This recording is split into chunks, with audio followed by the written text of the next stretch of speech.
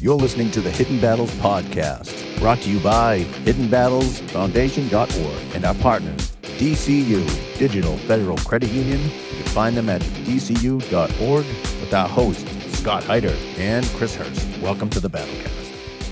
Hey, everybody. Thanks for checking out the Hidden Battles Podcast. Once again, in this episode, we get the honor to sit down with Master Chief, retired Navy SEAL Harry Belanger. Myself, Chris, and David Ball got to interview Harry, and how we really got this to work and how it happened was, over the past year or two, we had been crossing paths with Harry. We've met at the Swim at the Mission, and this year, because it was virtual, Harry actually swam on behalf of Team Hidden Battles in the virtual Swim at the Mission. Recently, we did a virtual raffle, and Harry won a signed Micky Ward glove. That just wasn't good enough for us, so what we did is we wanted to do something more. When we found out that Harry was going to be traveling from Virginia to Rome, Maine, we made an arrangement. We called him up. We said, Harry, why don't you come stop on the way through? We can give you the glove in person, and what we can do is we can do a podcast. And Harry said, that sounds great. I'll do that. We arranged it. On the back end, I had been in contact with the Micky Ward Foundation. Mickey's a good friend of ours. If you don't know who Micky is, for everybody out on the West Coast, watch the movie The Fighter with Mark Wahlberg, Google Micky Ward, and look on YouTube, Ward vs. Gotti. Some of the most epic boxing matches ever. So what happened was Harry showed up. We sat down. We started doing the podcast. Team Micky Ward guys came in. They brought in the glove. It wasn't signed. Harry kind of looked defeated. One of the members, Jerry, left, came back with Micky and surprised him. That's at the very end of this podcast. I highly recommend listening to it. You'll hear some great stuff. You'll hear a great outlook on post-traumatic stress, how special operators like Harry deal with it, how the Travis Mills Foundation has programs like Hidden Battles that deal with it. So check it out. Listen. You'll learn something. Enjoy it. Thanks, everybody, for supporting us. And here's the podcast. All right, everybody. Hey, thanks for tuning in to today's Hidden Battle podcast. We got ourselves a pretty unique and awesome American soldier with us. We have Harry. Harry, introduce yourself. Hello, Harry. Good to be here. Thanks for having me. All right, Harry, everybody knows that listens to podcasts. I brutalize people's last names, so it's Belanger. You were close. Bologna. Oh, Bologna. All right, well, it wasn't that bad. Usually it Just would be think really Italian, bad. like it's Italian. You got to do this, like that, Bologna. Grow mustache. And bibbidi-bobbidi-boo. Exactly. Okay, all right. So tell us a little about yourself. Let's see. I live in Virginia Beach with my wife and two daughters. My wife is going back to school. She's going to William & Mary to get her master's in counseling, so she can help vets and families. She wants to kind of focus on that, the caregiver aspect of it. And then I have one daughter that's they're both out of college. She just got married about 2 weeks ago, and it was nice. Congratulations. Yeah, thank you. It was an awesome experience to walk her down the aisle. Exceeded my expectations for a lot of reasons. Obviously, just the fact of walking her was a big thing for me, and then obviously walking your daughter down the aisle is pretty special as well. So what a lot of people don't understand, like we tried to find social media. You got nothing on social media, and if we actually Google your name, it comes up with a bunch of stuff. You've actually been involved with a bunch of other organizations. Currently, you're with Warrior Path and Travis Mills. Yep. But the backstory is it's coming up on your 5th anniversary. Tell us what happened 5 years ago. So let's see. 5 years ago, I was a contractor, and I was deploying overseas. I was in Afghanistan, and we were out on patrol one morning, early morning hours. We were setting up an ambush. I wanted to go out to check one of my gun positions. I thought they were orientated a little bit off. So I started to walk away from the CP area to go fix them. And I got probably 10 steps, maybe at the most. And then I stepped on an IED. It immediately amputated both my legs. In fact, the blast fragged quite a few of my teammates. And as I lay there, my teammates came not quite rushing to me because once you step on one IED, you're in a minefield, right? Yeah. So they had to call EOD up and clear their path to me, clear the area around me. And then they started to treat me, and it wound up taking about 5 tourniquets. 3 on my right leg and then 2 on my left leg to stop the bleeding, if you will. Well, plus the fact you were a Navy SEAL for 23 years, so obviously you probably have like legs like tree trunks. Right? Yep. So, well, I did. Yeah.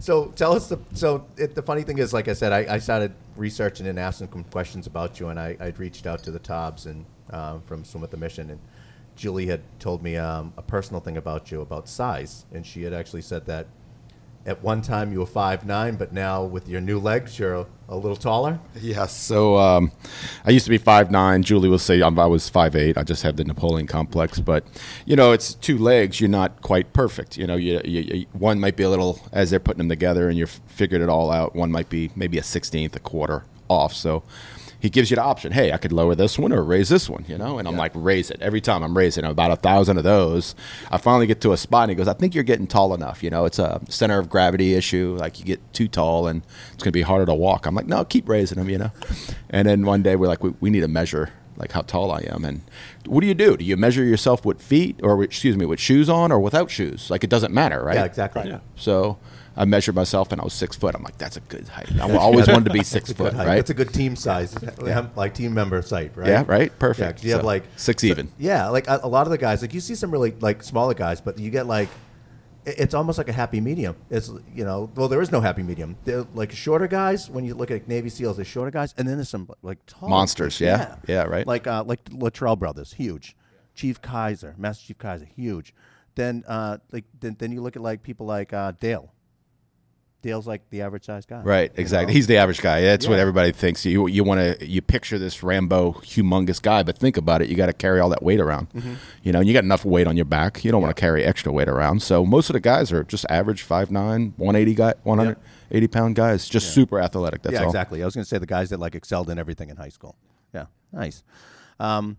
So tell us about what you're doing now. So I'm driving home from Rome, Maine, and I came back from a Warrior Path program. So this is our 3rd one. So Warrior Path started at Boulder Crest up in Virginia. There's 2 locations. There's one in Arizona and one in Virginia. And they're looking to partner with other partner programs. So one of which is Travis Mills. And we've stood up the program this year. This is our 3rd course, and it's called Warrior Path. Awesome program. It's a 7-day program. I went through it myself about a year ago. And as soon as I went through it, I said, I need to be part of this program. This is awesome. In fact, I said, this is the last program we need to do for our vets. This and some type of a heavy fitness program, right? Yep. And it's it's based off of PTG, which is post-traumatic growth, which I could talk probably 2 hours about if you want. But anyway, it's teaching guys that, hey, there's an alternative, if you will, to post-traumatic growth. All right? We get stuck in this post-traumatic stress disorder, PTSD, right? All we get told is we're going to have these symptoms of PTSD, and we don't realize that, hey, there's an alternative, and that alternative is more like us, right? To experience struggle and then grow from it. And that's really what it's based off of, telling guys that there's an alternative, showing them there's an alternative, and there's a better way. So Congressional Medal of Honor winner. He was a Marine, then became an Army guy. He was in a battle in Afghanistan. Anyway, he used to go around and he would lecture and say that it's not post-traumatic stress disorder. It's post-traumatic stress. He said because it's not a disorder. It's something we can get rid of with treatment and the right programs. And I 100% agree with him. We've always said that. It's not, because of the term, we put post-traumatic stress disorder on everything, PTSD. But absolutely, it's curable. I honestly believe that it's curable. Yeah, 100%. Those symptoms can go away. What is normal is that you experience these symptoms after a traumatic event. I mean, who wouldn't, right?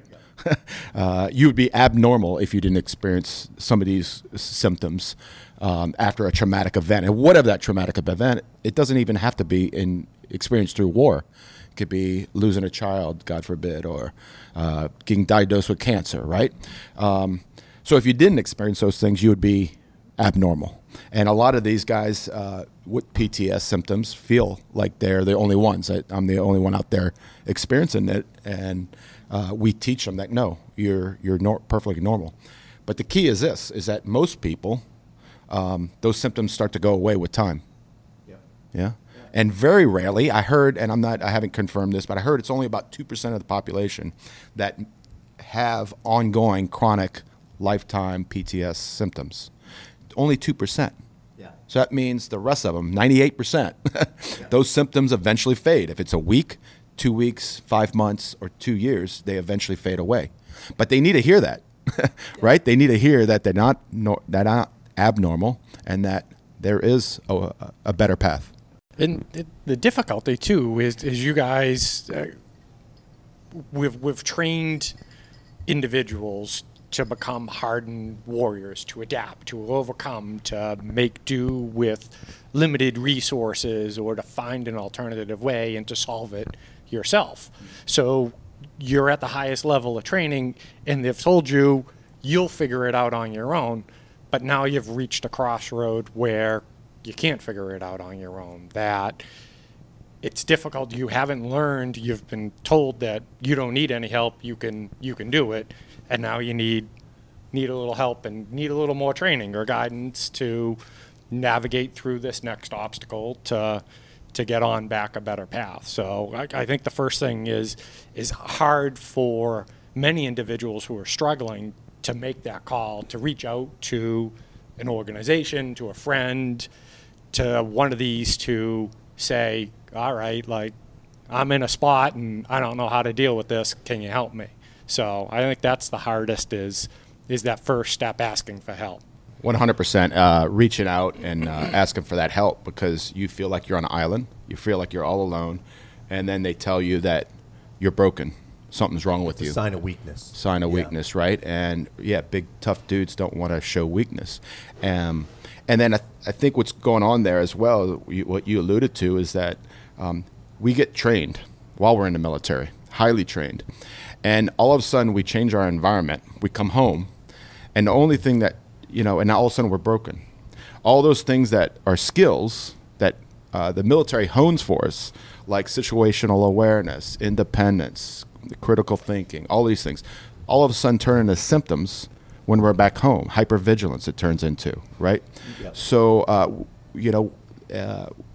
members of society don't understand it and look down upon it. Like, why can't you relax? Why setting this up? We're all saying we all want to look at the door. We all want to feel comfortable, have our backs to the wall, to see exits, to see, and it's normal in our world, but you go out with civilian friends or family members and you say, oh no, I need that seat, and they can't fathom some of the things that, because they didn't go through the same training we went through, And you're right.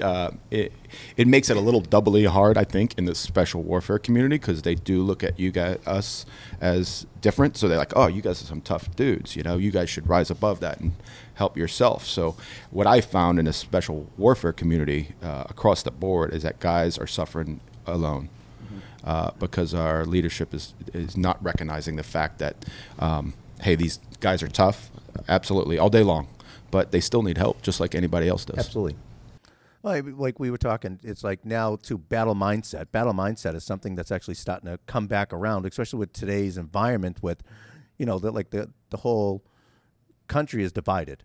It's one side or the other. And with the veterans and, especially, you have your veterans, but then you have all your special operations guys who see one thing a certain way and are used to dealing with what's going on here in a third world country, where you guys are sent in to help be diplomatic, right? I had a friend that died. He was the first one, I think I told you, Daniel, who died protecting Muhammad Karzai in Afghanistan. And that was exactly kind of like what's going on here now. We have a division in the country. So that's actually kicking up more battle mindset, which is now going to start to trigger off, your post-traumatic stress and stuff like that. So what we say all the time is we've created a community where now guys aren't afraid to say, this is really bothering me or whatever, where, like David had touched before, you go out to dinner, or Chris finds it too, with law enforcement, is you go out to dinner or you're in a group of people who don't understand your mindset. You don't understand your thought process and how you analyze a room and how you want to sit a certain way, and you don't want to talk about certain things. We say it all the time. You go to a cookout with somebody who came back from Iraq or Afghanistan, and people are doing the drunk talk, like, how many people did you kill? That's not something they want to talk about. It's not what we do. Yeah. So it's called war porn. We don't deal with war porn. Yeah, exactly. And what we say is we understand the dark humor, like we talked outside, and it's our coping mechanism. And with us, in battles, and I imagine the same thing with you guys, is when you are sitting around and you're talking about things that normally people would like, oh, us, we giggle and laugh like schoolgirls, because it's our coping mechanism. It's that bunny from, Platoon. It's that, So What's interesting to me, somebody just recently told me, he said it takes 1% of the population to make a change. 1%. Think about what the military is in the United States. It's 1% of our population. And those warriors can make the change. All the warriors out there, all of us. Absolutely. If we do more, if we get out there more and become leaders like we should be, hey, we stepped to the plate to serve and protect. But why should that end after we get out? Why should it be our last great achievement, right? Let's keep serving, keep protecting. And that mission doesn't change. I said it from the very beginning. My mission has not changed. It's to make this country the best it possibly can be. I did it when I was active by fighting on the front lines, yep. But now I'm doing it probably in a bigger way. Absolutely. By reinforcing American values back here. So, that's my message. It's like, just because you're not carrying a gun for this country doesn't mean you can't protect this country. Absolutely. Yeah, we have very similar views. You just say it much better than we do. As you were saying, the 1% of the population would make a change. There was, I don't know if you've seen the YouTube speech from the University of Texas at Austin back in 2014. It was a commencement address by the U.S. Navy Admiral William McRaven. Make your bed. Make your bed. If you want to change the world, start off by making your bed. And then he goes in, and it's like a 14-minute video, but well worth the watch if you haven't seen it. Yeah, I think his message is awesome, and I think he was one of my favorite CG's commanding generals. He was a fantastic human being in person and a great leader, and we needed him at the right time. But I think his message is that do small things, right? Just make your bed, get action, right? This idea of agency. Agency is taking all that theory and talk and putting it into action, right? And just start by little things. And people all the time tell me, well, hey, I've lost my purpose in my life. What do I do now? I was serving something so great, part of something so amazing, and now I'm just me hanging out in my hometown or whatever. What can I do, right? I have to have purpose in my life. You don't have to go write a book and get a Nobel Peace Prize, right? It starts with, the 1,000 interactions with human beings every day. It starts off, I think, with kindness and just making those connections with people. That changes people's lives. And I think that's what Admiral McRaven's message is just do the small things, do them well, do them every day. That's how you make change. Absolutely. Is it Jocko who discipline equals freedom? Yeah, something like that. Who gets up at like 4:30 every morning and follows his routine, and that helps keep him on track. He keeps that strict regimented routine, and that keeps him de-stressed or helps him with coping and everything. I think we all need, we're highly disciplined people before we join, and then the military forges us into even more discipline, So, when you get out, it's not time to forget about all that stuff. You can't just leave it at the door. So staying disciplined, I think, puts us in a comfort factor. And then having practices to help you stay on track, stay on that path. I think the physical activity for me is key. I'm doing events, and I have to commit to an event. I have to spend the money. I have to sign up, and I have to have a date, and then I can get really into my training. But it is beyond. It's truly therapeutic for me, because a tired me helps me focus. Oddly enough, an exhausted physical body clears my mind, and I can help focus on family, life events, work, anything else that pops up. And I find that with a lot of organizations, that Team Red, White, and Blue, some of the stuff we do at Hidden Battles, Swim with a Mission, that it has the added benefit.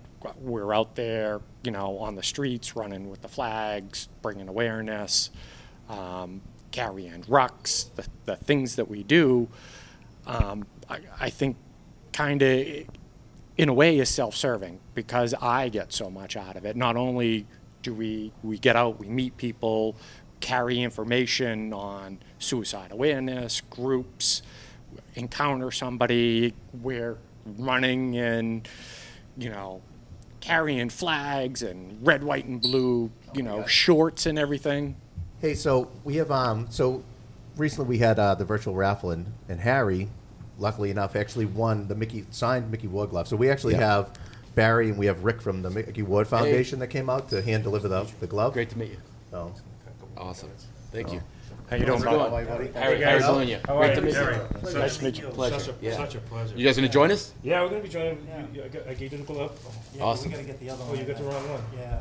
That's yours. Oh, that one's mine? That's the one that you needed. Mickey signed the other one. I'm sorry, it's in. You going to grab it? Yeah, In the I'm truck. grabbing my. All right, cool. All right. Can I just go grab it? Yeah. and, Yeah, you know, cool. All right. Leave that one here for him. Yeah, that one's mine. Don't lose that one. We'll have to get Mickey to sign some. I'll see I'm Mickey sorry. again. We'll grab it. So, And How's everybody doing? good. good. Good, Thanks good. for coming out. I appreciate you taking some time out. Yeah. So, yeah, we wanted to kind of make Harry's trip to Massachusetts kind of special. Yeah. you know, Yeah. but- Thanks for having me. It's pretty we cool. heard quite a bit about you, and I know I'm thrilled Yeah, to same meet here, you in same here. person, and get you. I know you. I know you have some type of virtual thing, and he was looking for a glove, and I said, maybe we can do something with Mickey and FaceTime him, and, Yeah. which would be pretty cool. It didn't work out, but you know what? It is what it is. But we'll, Yeah, yeah. Yeah, Perfect. it was kind of No, we, payback. uh, For your wife, Right. well, your wife was so kind of you're getting a back. big fan of Mickey? Oh, I'm a right? huge fan, No and kidding, right? I thought I was just awesome. Wow. It was awesome when you called me. You said, "Hey, I want it." I was like, "No Yeah, way!" yeah, So I was a yeah, huge fan. It's, Yeah. I know, speaking with Mickey and speaking for myself and the rest of the board of Mickey Woods, we want to thank you for your services, Well, appreciate it. and what you've been through. And I mean, Yeah. it's an amazing story. Scott was filling us in a little bit, but yeah, it's I think I got chills the other day when he called me and invited me here. So. But anyway. Well, thank you guys for you guys No, for we're, sure. Huge we, fan. Mickey's. Where's that glove? Yeah, it's coming. Yeah. And I got something for him too. I Oh, don't sweet. want to forget. Okay. So. Yeah, I can. I'll grab it and give it to him later. Yeah. And we. So, Well, now- yeah, I think he has You know the what? glove. You know what? Instead, buddy. Ricky, I couldn't find the glove, but I got something else. All right, yeah, get this guy instead. Mickey. Hey, how are you? That's awesome. So, Awesome, man. everybody, just to let you know, we made it so that Mickey would actually be here to actually meet him, to meet Harry, because I'm doing he is a good. big fan, and it's the least we could do for what Harry's done for this country. Yeah, I'm a big So- fan. So. Oh man, This is thank a you cool, so much. I experience appreciate set it. up for me. Yeah, that's great, man. That's great. Man, you're a hero of mine. Look at you. Jesus, seriously. Yeah, you're still mixing it up though. I can't get hit no more. Yeah. Well, because of the CT stuff I have and the post concussion and all that, but I still go in the gym and stuff. Yeah. Training and I stuff. can't get hit no more. Yeah, I got you. Yeah. I feel the same way. Well, I got hit. A big A boom. lot worse. Yeah. Yeah. Can you grab that shirt? Yes, sir. Yeah, if you have an address I can get from Absolutely, you, I want to absolutely. send you some stuff I have. Absolutely. Bunch of And stuff I got. That coin that's sitting there. Yeah, Oh, it's in my I pocket. have a bunch of stuff I got. So, and I want to what send. we'll do is we'll pause this right now, and we'll And I see have if something after too, these so, two get done I wanna talking, tell because you we're going about to give them this. some I'm gonna time, take these off 'cause maybe I we'll can't come do it back. right now. If not, But we'll I'm working we'll for finish this it another time. organization,